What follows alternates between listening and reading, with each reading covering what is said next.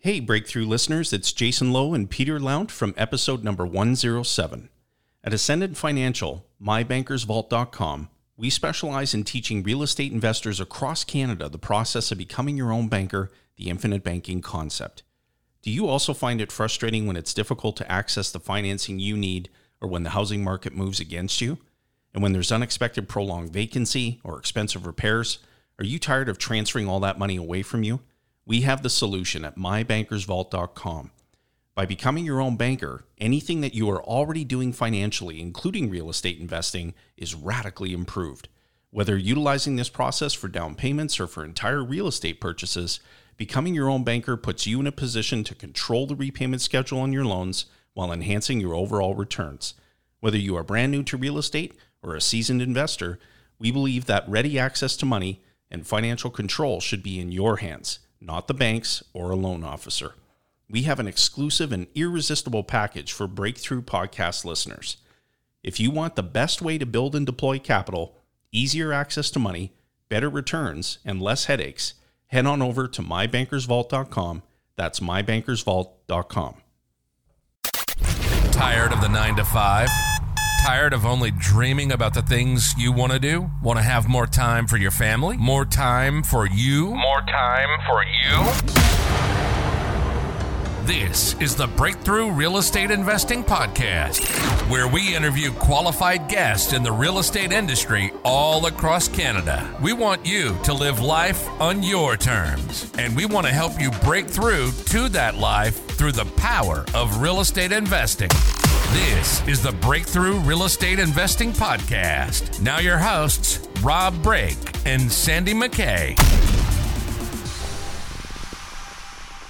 Well, hello and welcome once again, everybody. Thanks for joining us again today for the Christmas edition of the podcast. Might very well be the last show of 2021. But anyway, I'm here again, joined by Sandy McKay. How are you? Hey, I'm awesome. I love that Christmas edition. You got the tree going in the background. It's beautiful. I do. We just got it up yesterday. So Christmas in Costa Rica, first one. Mm-hmm. Is it your first one, or were you there? You were close to Christmas. Yeah, no, we came right after Christmas last year. Okay, cool. Yeah. Mm-hmm. We're excited. It's going to be different, that's for sure. Mm-hmm. Yeah, it's snowing where we are. Well, there's snow on the ground where we are, so you're missing that, I guess, or avoiding it. Yeah. And that being said, we are still, my team and James Kennedy and everybody's still doing like lots of, we're very active in Peterborough and Durham still helping investors there. So, and James is actually still doing video tours every week, if not close to every day. He's got new ones. So we're sharing all that knowledge with investors still of maybe duplex conversions or student rentals, whichever places the property permits. And so I mean, we're still doing that. So please reach out to me and we'll get you in touch with James, because there's tons of opportunities there still. So especially in the student rental. It's still one of the markets. Student rental. It's still one of the markets. Sorry, still one of the markets where no worries. Where people ask me in GTA-ish, where do the numbers make sense? That's quote unquote affordable. Mm-hmm. And exactly. Peterborough's pretty much at the top of the list, I would suggest, or it's right up there with a small group of other areas. We're still doing lots. There's still like a ton of bidding wars and things like that going on there too. So the market is definitely hot, but still good opportunities. And Sandy, when people say that to you, feel free to send them our way. I know. I usually, it depends what they want. Sometimes our area, if we're like out more west of Toronto, they start, it's a Brantford maybe, or a Niagara or something. But if it's more east of the city, east of Toronto at least, then yeah, Peterborough's as good as it gets, in my opinion. And where are you guys focused right now? Your way. Hamilton, yeah. As much as it's a little bit more unaffordable, I suppose, and depending on what your strategy is, right? It's a little harder to get into than it was, 5 years ago, definitely 10 years ago. But it's there's still opportunities out there. There's a lot of it. But again, it's just like a sort of a change up in the mindset, like a shift in what you're going to do with the property. So Mike, who was on from your team last episode, just says, we're just changing up the strategy a little bit to still continue to make it profitable, right? Yeah, a deal is a deal in any city, right? You can find great deals in Toronto. It's not like they're a little bit harder to find probably, but it's not like there's no deals in Toronto or Vancouver or Montreal or any of these major cities where the numbers are getting tighter from a cash flow perspective. There's still opportunities. It just depends on your strategy. Mm-hmm. Absolutely.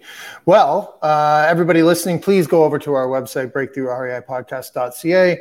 There you can hook up with all of the past guests that we've had on, the over 150 different guests that we've had on since we started. And, you can hook up with them there. You can also get our free gift.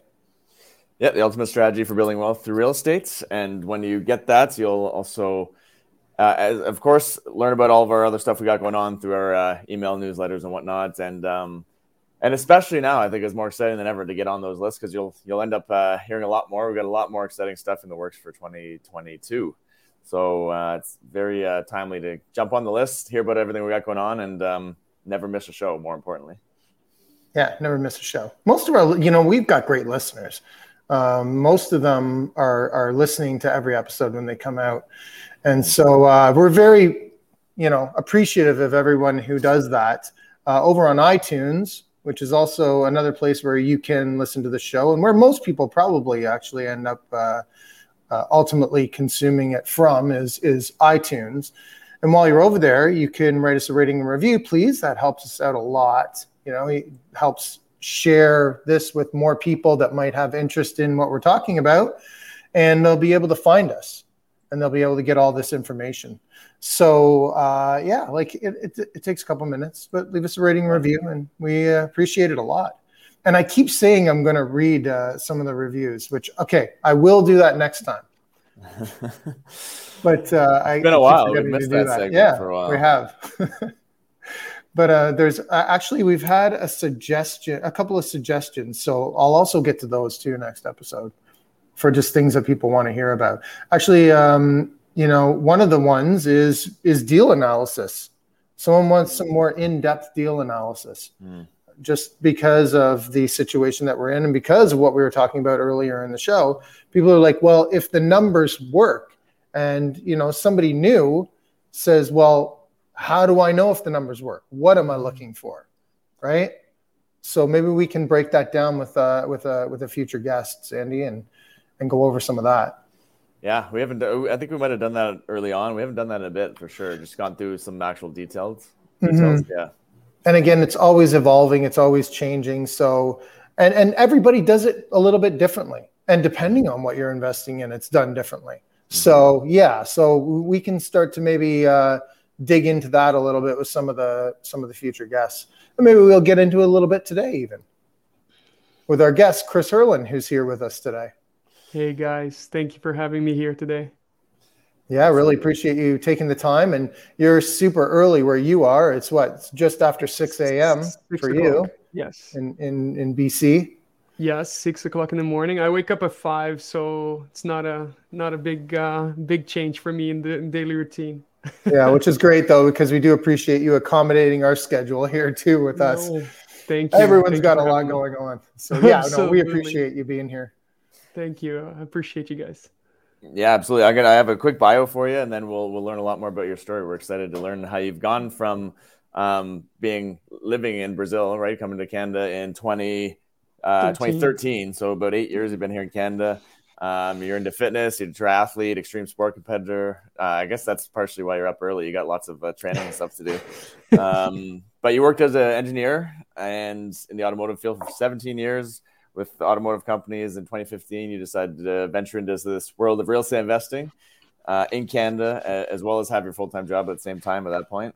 And obviously it became a passion, really interested in it. And you started acquiring properties, learned about the Canadian real estate markets. And in 2020, obviously when COVID came around, you decided to go in full-time.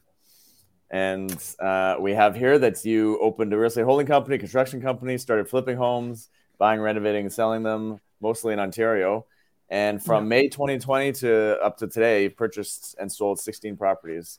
And so that's doing some quick math. That's about one a month, give or take. Yeah. And so I think you've been pretty busy guy in the real estate world. And so we're excited to learn more about that experience and what that's been like from going from engineering to real estate full-time, flipping houses, maybe even some wholesaling. We'll dive into some of these different ways that you've flipped houses. So excited to have you here and welcome again. Thank you very much, guys. Thank you. Yeah, it was a crazy journey, to be honest. Well, from moving from engineering to real estate was almost a forced way, because in 2020, COVID hit and I was laid off after 17 years doing the same thing. First time in my life that I was unemployed since I was in Brazil, actually. Not luckily, but fortunately, I was already so deep into real estate. I already have a few properties. I already had a good cash flow going with my BRRRRs. I already had a few properties in Stratford that we had rentals. And actually, the transition was easier, I would say. Not easy because, of course, I had to build a brand new company and start doing from scratch. But my whole journey was not easy by any means, like moving from Brazil to here and learning a new language, trying to learn the way the Canadians do things. A lot different than in Brazil, and the weather too, right? Brazil is as you know, Rob, you're in Costa Rica, the weather is completely different, right? Like you have warmth in the Christmas time, and different in Canada. But I adjusted. 2013 was the year that I moved here. Well, wait a minute. Before you go into that, like you were saying there, let's go back, talk about a little bit about, how you grew up and what would make you want to leave Brazil and come to Canada. And if there's any real estate, and if you did any real estate stuff in Brazil, I'm curious about that too. Nothing, no real estate in Brazil. I was I was born and grew in Brazil until 2013. So for 28 years, I lived in Brazil. My father's French, so I lived a little bit in France when I was young. So I had that, that disparity between Brazil, the violence in Brazil, and the more calm living in France. So I always had this mind, it's in the back of my head, was why do I have to live in a country that's so violent? I'm always scared. So I had always this fear, right, of going outside and being robbed and getting whatever, right? It's just so violent, killed sometimes even. What part of Brazil were you in? São Paulo. Okay. São Paulo. It was really violent. And so for my entire life, I was always I don't want to live here. I want to leave Brazil. And I didn't know where to, right? I still Canada and Brazil, Canada doesn't have much history. There's no war. There's no nothing. So they don't talk too much in history or geography too much in the class. But it turns out that I start working for a company, two companies that are Canadian. One is Gates Corporation. Another one was I'm part of a Magna company. And I was introduced to Canada very quickly. And they flew me to Canada a few times as a business trip. And that's when I learned about Canada. When I came here and I fell in love right away with the country. And that's the mindset I had, right? I wanted to leave, and because of the violence and all that. And it's a harder life in Brazil to be able to buy a house in Brazil. It's really, really difficult. And not only saying that, but when I was young, I was not very money savvy at all. I used to be always partying, always drinking, and spending all my money. So I didn't have any money, any money to invest, to be honest. And when I moved to Canada, of course, you're away from everyone. I didn't have family, no friends, no money actually. So I had to really get into my uncomfort, my discomfort of not having anyone around, and save me from any trouble that I would have. So that's when I started really thinking about building wealth. And that's when I started getting to real estate. Hey investors, we want to let you know our partners at Calvert Home Mortgage are an amazing mortgage lender for your BRRRR or flip projects. They only require $20,000 down, no appraisals needed in most instances, and can fund quickly. And right now, we're offering Calvert Home Mortgage's free flip BRRRR analyzer tool to run your numbers on deals. It's in our podcast description, and you can save $500 off your next deal with Calvert Home Mortgage when you mention our referral code Breakthrough Podcast. Terms and conditions apply.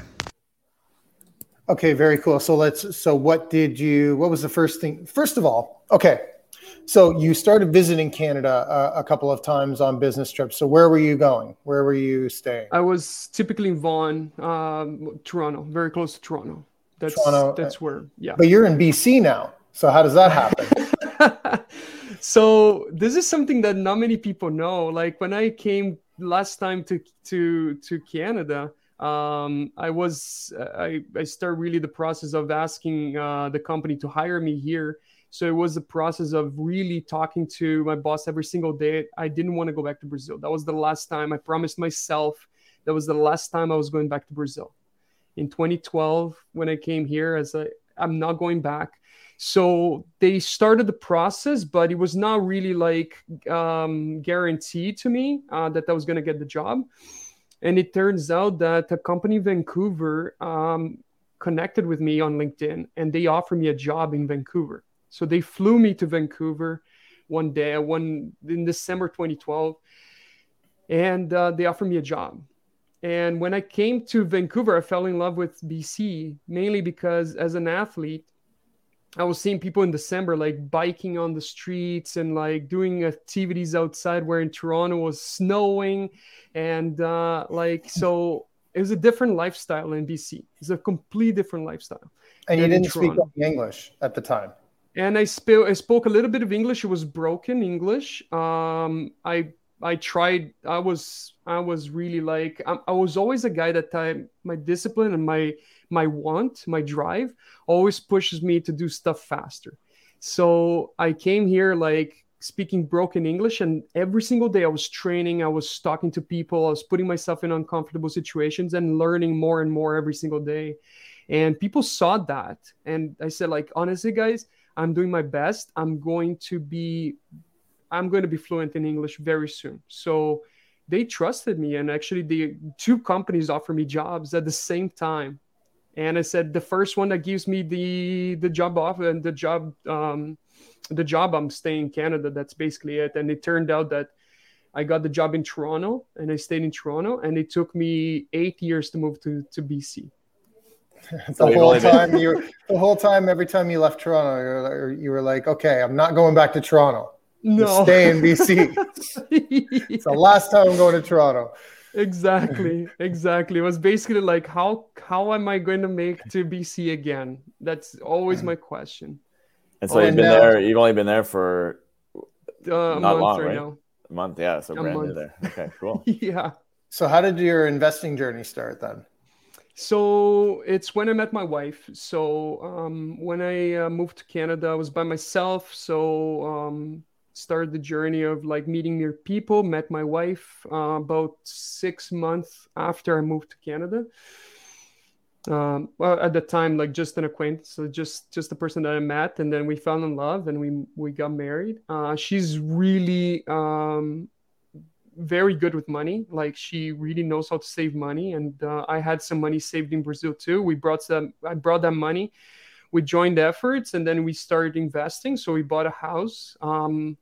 My wife already had a house purchased in Collingwood, Ontario. And so we invested on another property. So we put one for rent. And that's when we started like learning the power of cash flow. And then we pulled some equity, and then we bought another 2 houses out of that equity. Then we continue going from there. So single family homes. Single family homes. Okay, very good. And where were the next two? All in Stratford. So that's when I was offered another job in Stratford. We were not, I was not, to be honest, like in Vaughan or Toronto, it was super hard for me to acquire anything. So that was the only way, was to move to another city. I was offered a job in Stratford. And that's when we started investing more in Stratford, Ontario. And so and at that time, you were able to purchase single family home and have it cash flow? Yes, absolutely. Absolutely. In Stratford, there was funny enough, Stratford has been growing for the past few years, a little slower than all like Toronto for sure. But Stratford has been a very good hub for automotive companies. And so really getting a lot of very good people around, like, that make money. So when we purchased those properties, those single family homes, the purchase price was pretty good still. Like at that time, it was 2017. And we got them at highly discounted prices. So we're really good at finding like off-market deals, or like buying with equity already. So we're at the 200s at that time.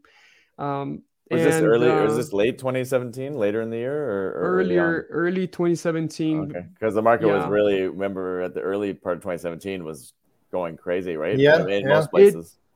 It started going crazy right after we started acquiring those off-market deals in Stratford, and we were already getting properties like with at least 50 to 100K in equity, just because we're buying them off market, off grid.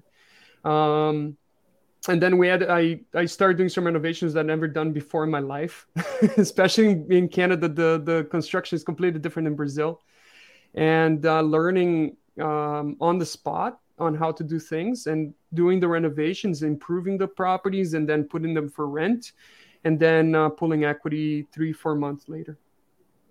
So these were, what type of properties? Were they single families? Were they multifamily? So I got, so at that time I was buying everything detached homes, fully detached single family homes, that they had potential opportunity to do duplex conversions. Although I didn't do them at that time, I was not informed enough in the market, like to do like conversions and things like that, or probably didn't have enough money to do that. So we kept them as single families and rented for families for, I was getting great mortgages. So we're still making like $800 a month per property in cash flow at that time, especially because the price of the property. Yeah. And this is all because of the price of the property, that we bought them for like highly discounted. And the average rent in Stratford at that time was $1,500 a month. Mm-hmm. Mm-hmm. And our mortgage is super low. So we could actually cash flow really, really well on those properties.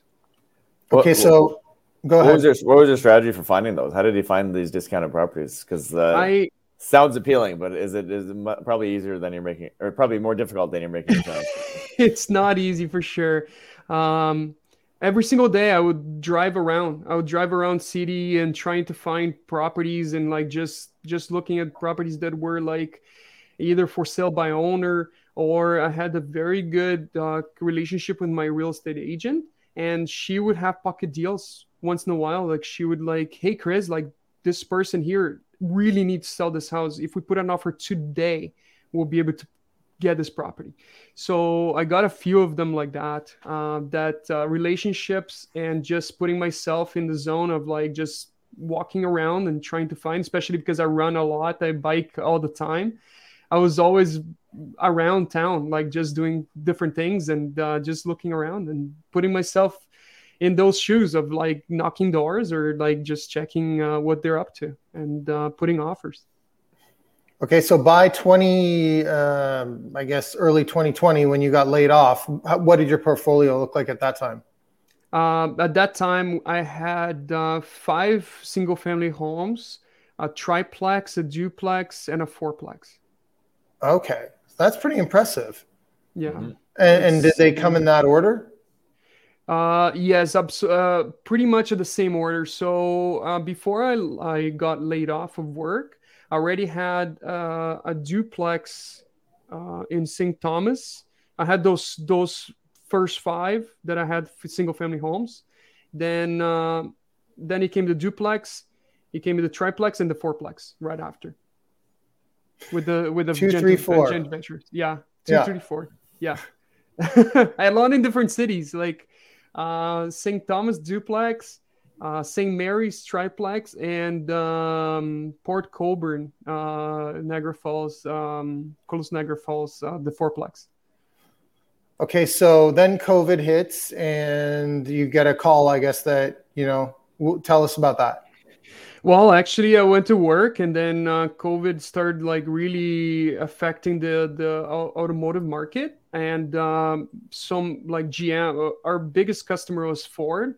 They already scheduling shutdowns of their lines, and basically the company couldn't keep paying employees to stay in the office without work, right? Without talking to customers. So I was a program manager at the company I used to work.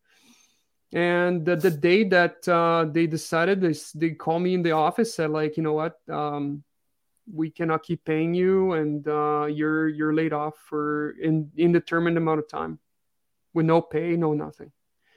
And the funny thing is that I had a smile on my face when they said that, and they were like, couldn't understand, because typically people will get really sad, right? And I was like, actually, you're basically helping me getting to the place I needed to be. Because it's a comfort, right? Like the job, it was a comfort for me.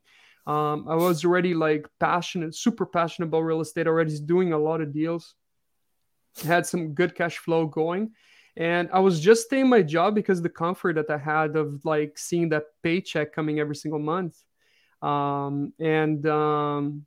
Actually, it was almost a blessing to be able to continue doing what I was doing on a full-time basis. So you already knew what you were going to do. I already had it laid out. I didn't know how I was going to do it, to be honest, to quit my job. I already had the plan in February that I was going to quit my job in 90 days. That was a promise in a boot camp in front of about 60 people. I promised myself that I was going to quit my job in 90 days, and it came before that. Mm-hmm. So, well, I mean, so you just went out right away and started flipping houses. That was what you did? Not really.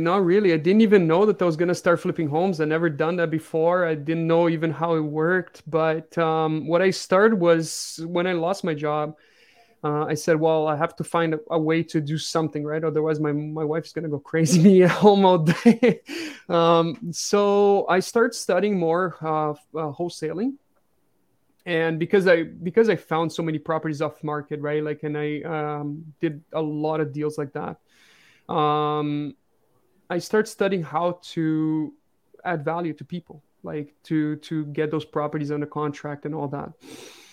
And this didn't work for me. I could not do that. I could not go and say that I'm going to buy a house and just not take over, not buy it. And that's when I start wholesaling for myself, when I start finding properties and flipping them. And it came like almost instantaneously.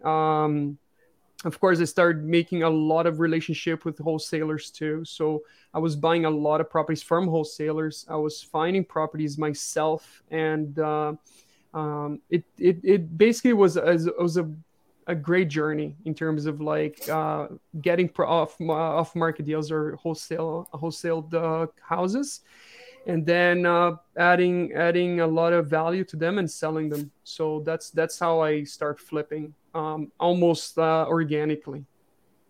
Hey, Breakthrough listeners. Are you a real estate investor looking to scale your portfolio but struggle to find an investment-focused renovation company?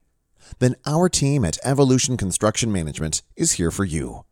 With our standard list of features and processes, we've created an efficient method to streamline your renovation from start to finish so you don't have to. Enjoy a hassle-free renovation on us. Visit our website at www.evolutioncm.ca or email us for your free quote at info@evolutioncm.ca. Okay. So tell us about your first one then. Let's go from So there. my first one is in St. Thomas. It was a single family home, massive house. Got under contract from a very good friend of mine, wholesaler. And I had a business partner that he was an active partner too. The journey was basically finding the property and then trying to find the money to fund it, right? So Okay. private money, of course. So getting the private lender, and then we started the work. It took 3 months. We finished the house. Are you guys doing the work? I was doing the work at that time. All of it. I was doing 100% of the work. Not the electrical or not any of the trades, but where I was swinging the hammer. You were there all day, every day, making sure that things were happening. Absolutely. I was swinging the hammer myself. That was the start. I promised myself that I was going to learn and do the work myself for that moment to build enough wealth. I would say enough cash for myself to keep going. But that really, like, I was building a life around, like, I was building a life around my business. Basically, I didn't have time for my family. I didn't have time for anything. My life was flipping that house that we're doing. In the meantime, we were getting more properties. That's when, like, the 16 came from, because, like, we're basically every single day looking for more deals and all that. But this property itself taught me a lot about how to keep timelines, how to make money in flipping homes. And basically started I would say it's a hard word to say, but destruction. But honestly, it was hard for me and my family to do that and swing the hammer and do everything by myself. But over time, this taught me a big lesson on how to build a business and how to build a business around my life and not the other way around. Right. And clearly they would have overlapped. So you were probably, like you said, you were still looking for deals when you were in there swinging the hammer all day, and probably purchased one or maybe even two before the first one was done. Is that right? Absolutely. We had 3 properties on a contract before the first one finished. And your idea at the time was to do all the work in those ones yourself as well? Well, like in the meantime, I was having a lot of coaching, right? So, like, I started seeing that this was not feasible at all. Like, I was not going to be able to succeed, especially because flipping is 3 months. Like, as soon as you start holding it for longer, like, you're losing more money, and it's getting more expensive exponentially. So I seek counseling, I would say, mentorship to start building a real business, not a job, right? So I got out of my 9-to-5 job and got another 9-to-5 job, or even more than 9-to-5, to be honest. It was like I was working sometimes 140 hours a week. And that's when I couldn't see my family at all. Like, and this driving to St. Thomas from Stratford is an hour drive each way. Yeah, like I can imagine. I can envision some tension going on with a absolutely lifestyle like that. So how did you? Let's talk about how you, I guess, remedied this. So we started searching for help. Of course, we start hiring. So it was not an easy process too, because in construction, especially during COVID too, people wouldn't show up. Like, you would hire someone and then they would come for a day or two. They just never be found again. So we went through about, I would say, 6-7 people in the meantime, like trying in between houses. So while we're finishing one, another one was starting. So they had to start demo and all those things that you guys know. And then one guy would show up, never show up again. Then it turns into Chris and business partner to do that again while we're trying to find another person. So the journey was super hard to get out of the 9-to-5 again.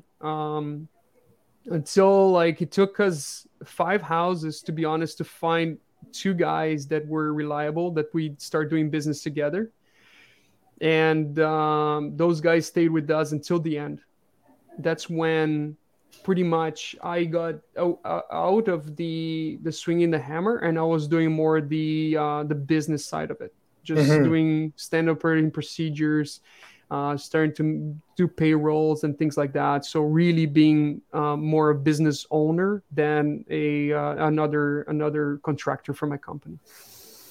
That's kind of it reminded me just of the cash flow quadrant. I know Absolutely. You guys probably know that, the way, you're on the employee or self-employed. You were self-employed for a while there. Absolutely. Where you're graduating up in some way to the business side or investor side, where it's more on the business type stuff versus in it. But I was curious if you think it was still worth it to swing the hammer for a while there, or would you have done it any different if you were to look back on that? Honestly, no. It's not that I didn't like the work. I enjoyed it, to be honest. Like I thought it was something that it fulfilled me, like in terms of like the challenges and the learning experiences and all that. And this actually just gave me a different perspective in terms of when I start hiring the guys, that I knew actually what was needed to be done, right? And how long it took, and appreciated more the people that work for me. Mm-hmm. I really appreciated that because I know how hard it is. And the timelines of how long something takes to get done. Absolutely. Too. Right? Because, seeing a finished product and understanding how it got that way is definitely 2 different things. Absolutely. So. Absolutely. And that's what I see some of my friends when they look at those things happening, right? And they say like, wow, like why did the guy didn't finish on time? And then sometimes you just think, right? I just look at the guy, say, well, you just look at the amount of work, right? Look at the complexity of this. It gives me a different appreciation for contractors. Mm-hmm. It definitely gave me a different appreciation. And that's when I start putting a lot of thought in terms of how to make it more efficient. How can we make different, right? How can we make this a little bit more appealing, right? So that's when I standard operating procedures, I start making them, trying to figure out how to help my contractors, saving time and saving efforts sometimes. And really understanding how long something takes to be done, and the last few flips that I've done, the timelines are so much more achievable just because I knew how long those things would take me to do, and not forcing people to do things faster or pushing them into something that I know that's impossible to be done. And that's right. When my program management skills from automotive came to fruition, right? So we never know when we're going to use those lessons that we learned in the past. Well, being an engineer, you probably have some pretty good systematic you probably have that type of mind, right? A little more analytical, that you can probably work through that better than some people. When you start saying operating procedures and things like that, for me, that's the struggle. I know to do that. To sit down. For some reason, I just automatically yawned right there. I don't know. Yeah.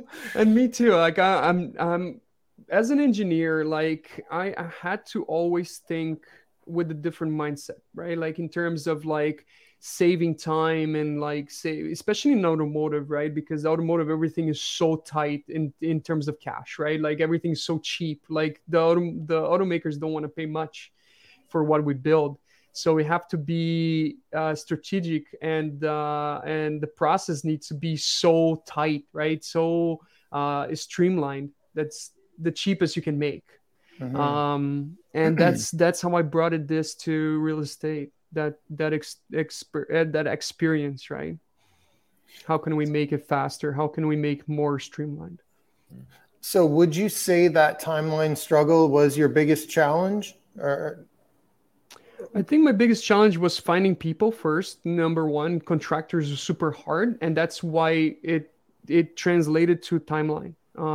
It translated, it was a consequence, right? Like, so either I would do it all myself and travel between houses and try to do things in parallel, or I would have to get people to keep coming to the house and doing the work while we're doing something else. And it's timeline typically is a translation of something else that's going on in the project, right? Either people are not showing up, or they're not doing the work in the proper way, or taking too long to do something, or you just don't have a perspective in terms of how long this is going to take. So there is a lot of translations that we need to always look for to be able to make sure that the timelines are real, are something that is achievable, or it's because people are not doing the work. So give us just one more challenge maybe that you've had along the way, like a different sort of from a different angle than what we've talked about here, and then and how you overcame it.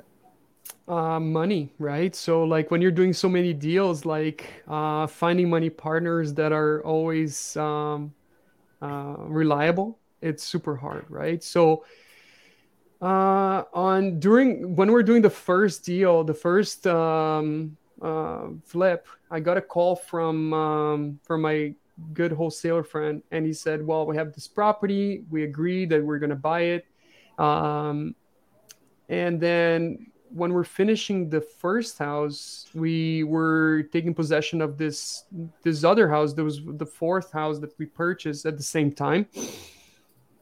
And probably 3 days before the closing, my money partner said, I don't have money. Yeah, that's always good. Yeah. It's like, I have $180,000 to put down in the property, and I had no money. I already had 4 properties. I was doing the renovation myself. I was putting money for the renovations myself, me and my business partner. And I was like, well, that's great news. So I had called my business partner, said like, you know what? We don't have money to buy the house. It's 3 days before, and we have to find money. And that journey started and we stopped everything we're doing and basically start calling everyone we knew. In 2 days, we raised $230,000 in 2 days just from conversations. So you have to put yourself in uncomfortable situations sometimes. This makes us grow super fast. And that was a super incredible experience for me. And it never happened again. I basically protected every single thing around myself for this not to happen again, because that was a stressful time, especially when you're asking family for money. And I never wanted to go through that again in my life. Okay. Yeah. No, and that's great. That's a good one. Now, I guess the next, like you said, just through conversation.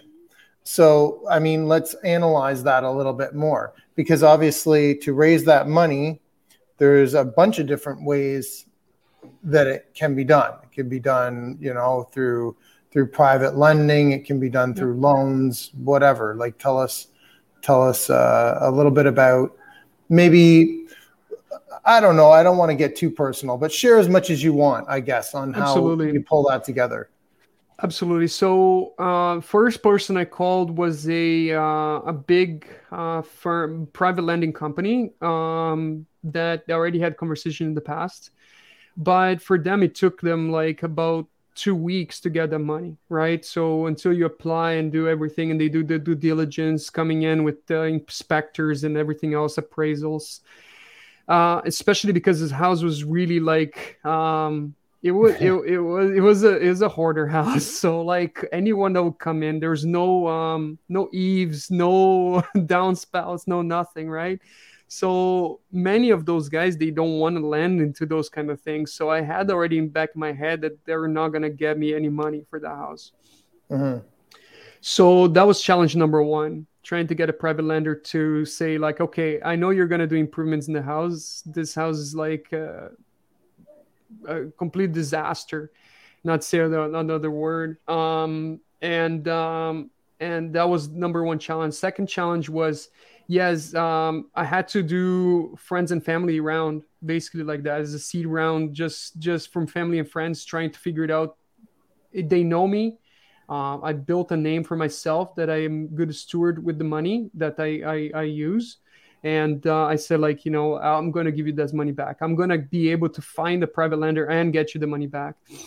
And that's what people did. Like, basically, I was getting $70,000 from my father-in-law, like another 30,000 for someone else. And then I got 6 or 7 different people to get to $230,000. And that was the challenge, right? Like getting all those people to agree and to know that I could do that and giving the money back. It turned out that 2 weeks later, the private lender accepted to lend us the money, and then they lend us like to 80% of the value of the house that they appraised, and actually it was pretty much close to what I bought the house for. So we could pay those guys 2 weeks later 100% of the money. And I would say probably, other than maybe like some really close family who just doesn't want to see their daughter's husband fall into trouble by not closing on houses, it's got to be because of track record that people looked into. Yeah, right. So you already had that established, and you were able to show them, Absolutely. Hey, like we're, put our money where our mouth is once you give it to us. Absolutely. I'll fight for that. I'll fight for the money. I'll go to war for that money. Luckily we had already the first house sold already, so I could prove that actually we bought for this money. On that deal, we bought the house for $250,000. We sold it for $500,000. So we knew that what we're doing was right. We're buying the houses at very highly discounted prices on the right way. And luckily enough, during COVID, a lot of the people from Toronto start exiting Toronto because they were like more doing home work from home. And St. Thomas boomed from nowhere. Like in beginning of 2020, St. Thomas had a growth of like over 30% in price point. So we got to the point that we bought a lot of houses on the time that before the exodus started happening. And then suddenly the prices of homes, I was buying homes for $170,000, $200,000, $200,000. And then they were like 600s on the 500, 600s by the time we're selling them. So it was a great time to buy. Mm-hmm. So we could prove ourselves really, really well. Yeah. That's great, man. That's really cool. But what made you? So have you stopped flipping? Let me rephrase that. I didn't stop flipping. Basically, August this year was the last 4. Like August, I was flipping the last 4 houses that I had it as plans to flip. And I decided to take a break and then stay with my family. And that's when we moved to BC.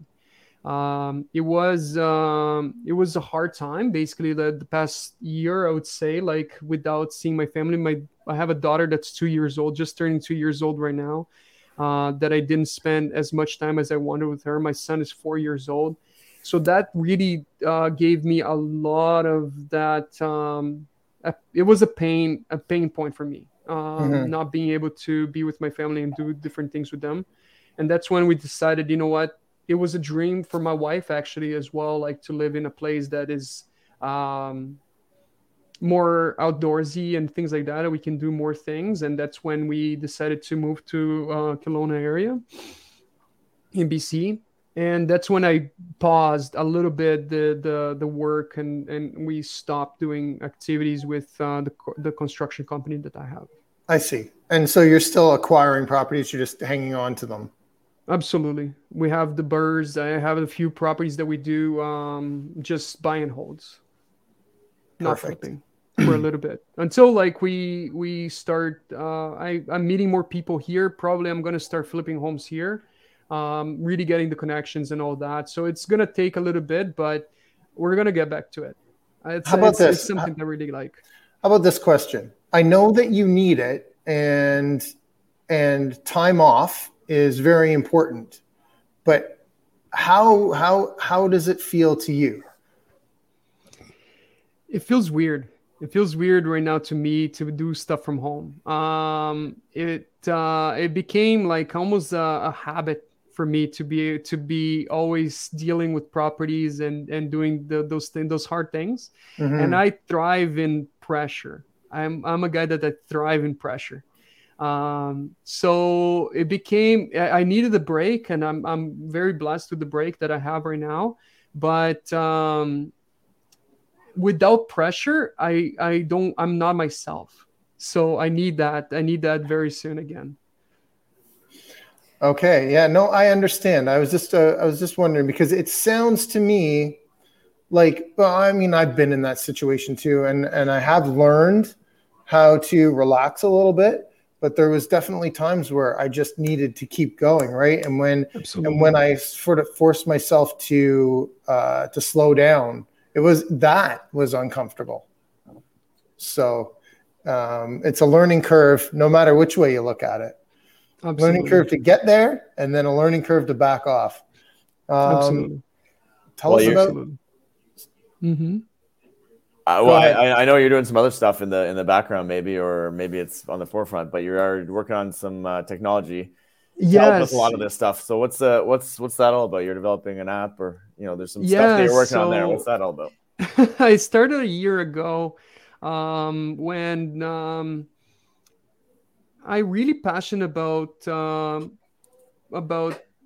creating new processes as an engineer, right? Just trying to make stuff more efficient. And when I was doing a lot of the wholesaling, I found a lot of the process was still like so old school, right? I would say like really medieval.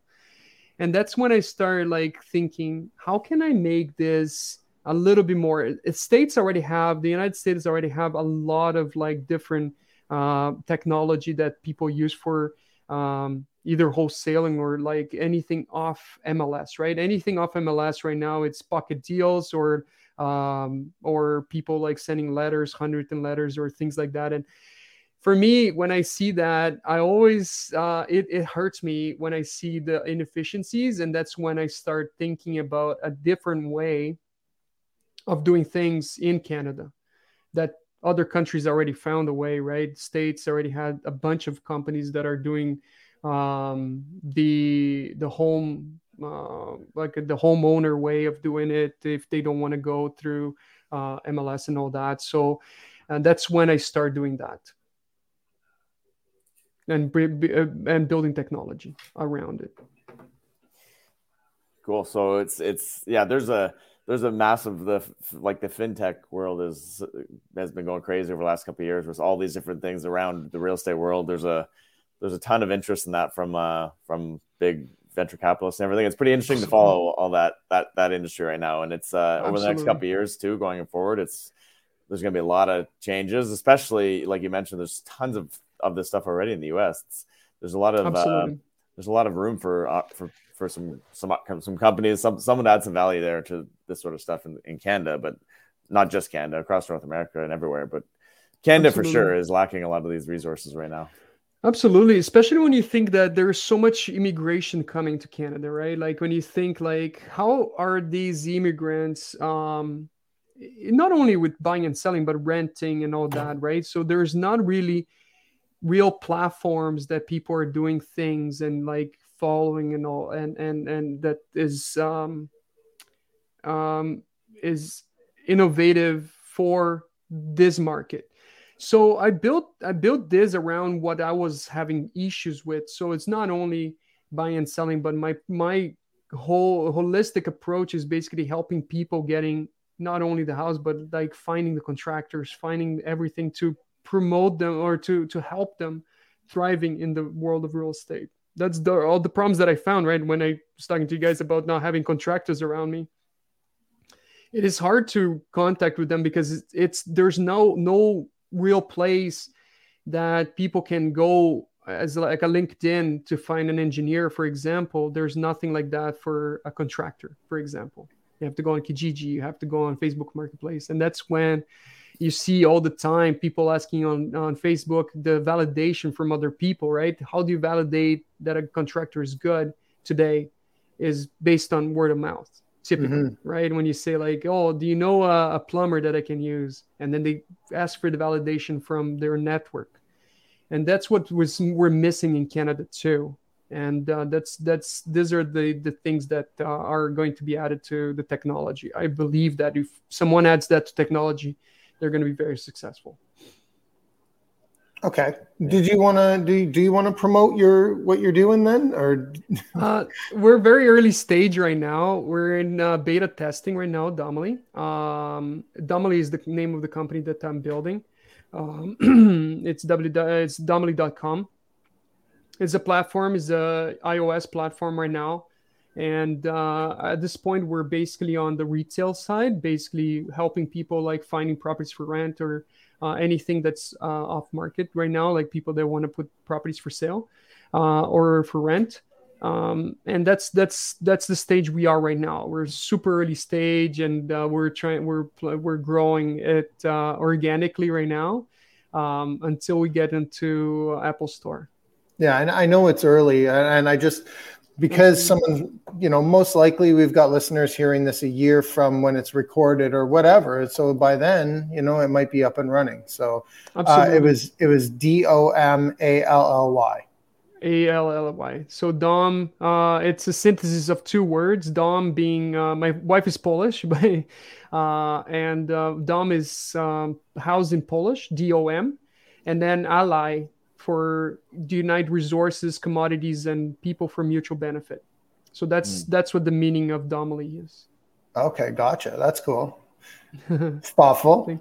Yeah, we thought a lot about everything in the company. Yes, everything, every single detail.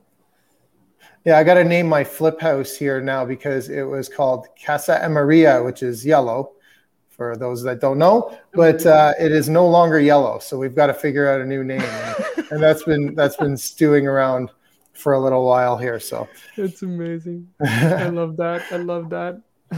And then get the sign made, because that's around here. That's basically how you would tell somebody, oh yeah, it's Casa Tortuga, and then they drive down the street until they see Casa Tortuga. So it's amazing.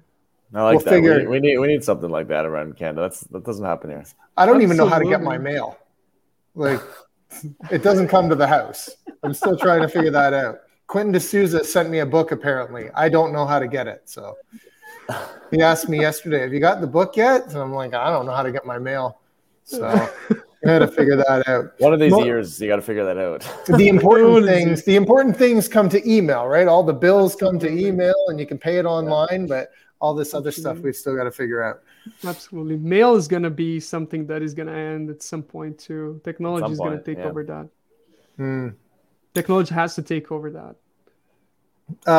Let's talk about a piece of info and advice that's always stuck with you. I believe that,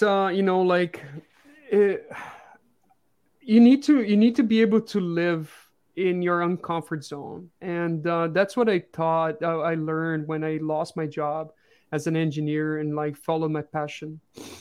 I believe that holding yourself into something that you're comfortable with just because it's comfortable, it's sometimes not going to drive you to the next level. And me getting out of the comfort zone and starting to wholesaling and flipping homes changed my life completely. At the beginning, it's hard. It was hard because probably I didn't put enough emphasis in terms of hiring more people. But putting yourself in those uncomfortable zone in your passion, something that is going to change your life. It is something that I learned, and I really share with everyone that I talk to. Oh, when should I start moving to real estate? When should I start doing more real estate and stop doing what I'm doing right now that I'm not as passionate about? And of course, everyone's timing is different, but put yourself in that uncomfortable situation. When you think it's right, of course, I'm not going to say for you to stop earning money and then going bankrupt, but when you put in an uncomfortable situation under pressure, we always, as humans, we always find a way out. And that's what I found when I was lack of money, right? When the private lender didn't come with the money, we under pressure, we always find a way. We always have a solution to the problem. So that's what I wanted to basically tell people, like, just follow your dreams, follow your passions, and get uncomfortable. Yeah, I think that's a good one. I like that. Staying uncomfortable as much as you can, for sure. It's dangerous to be comfortable. Sometimes we mentioned it earlier. It's more dangerous. Sometimes it's uncomfortable, maybe trying to relax a bit too. There's both sides of that, right? It's not necessarily that you need to go do a million different things. Sometimes it's that you need to, maybe that is comfortable. If you've been working in that or living in that too long, maybe you need to go the other way even. But absolutely, I totally agree. Absolutely. Yeah, absolutely. Totally. I think that for me, it turned comfortable flipping homes at some point, because I start building the standard operating procedures, and then the timelines were like easier to agree with, and then the cost of doing renovations is starting to get really, really close, only on an estimate side, to the point that was from estimate to finish, it was $1,000-$2,000 difference from the estimate. It became comfortable. And I said, how can I get uncomfortable again? How can I get to the point that right now this is completely new, right? How can we do that? And then build the business or build the business that it can run on its own on a construction side, on a flipping side, and then do something more uncomfortable on the other side. And that's how I thrive. And if you dial this right back sort of to someone who's maybe listening to this, who hasn't invested anything in anything yet, that first purchase is going to be uncomfortable. There's just no way around that. No, you can learn and learn and learn for years, and no matter what, that first purchase is still going to be uncomfortable. So unfortunately, or fortunately, you've got to face that reality in order to move forward in this space, right? Absolutely. So I think that's a good lesson for all the people listening. Absolutely. So let's talk, like, what are your big plans now for the future? You said you might start getting into flipping in BC as well. What else do you got in the works? I've been really thinking about really building the next generation of my life into technology. I'm really passionate about it. I really think that there is a lot of potential when you're talking about technology. A lot of options, right? Different than real estate there is a lot of options. There's a lot of exit strategies. There's a lot of ways to build wealth through real estate, but definitely there is technology. There is so much to explore that I'm super intrigued about that. I'll continue doing like flipping and probably like hiring more people and getting people to do the work, and then continue going with different technology for real estate. I'm going to continue doing real estate, but in technology side. So I have a few ideas how to add value to people on technology level. That's great. Well, Chris, you know what? We've really enjoyed this conversation today. So appreciate you taking the time to come out and join us here today. I think it'd be a great guest down the road with once some of these technology things are coming to light for you. We'd love to have you back on to learn about that experience, or about hopefully some great successes we can share at that point too. Absolutely. I would love to do that. It's gonna come. It's just a matter of time right now, but I would love to come back. I really enjoyed the conversation with you guys. Yeah, and I want to thank our good friend Corey McKinnon for hooking us up, right? No, I appreciate that too. I appreciate Corey for all this and to introduce me to you guys. A lot of Corey's friends, clients, etc. When we started engaging with them, it's like we've done 15 flips in the last 12 months, or they have some big numbers. Really interesting people. Yeah, go through his courses and things like that. So yeah, no, he's very good at finding great people around, for sure. Yeah. Now, how can people get in touch with you if they want to learn even more about what you're doing? So I'm on Instagram as Chris Herlin, Facebook the same thing, and LinkedIn. So search for Chris Herlin. And I would love to chat more about it if you guys have any questions. I'm always open.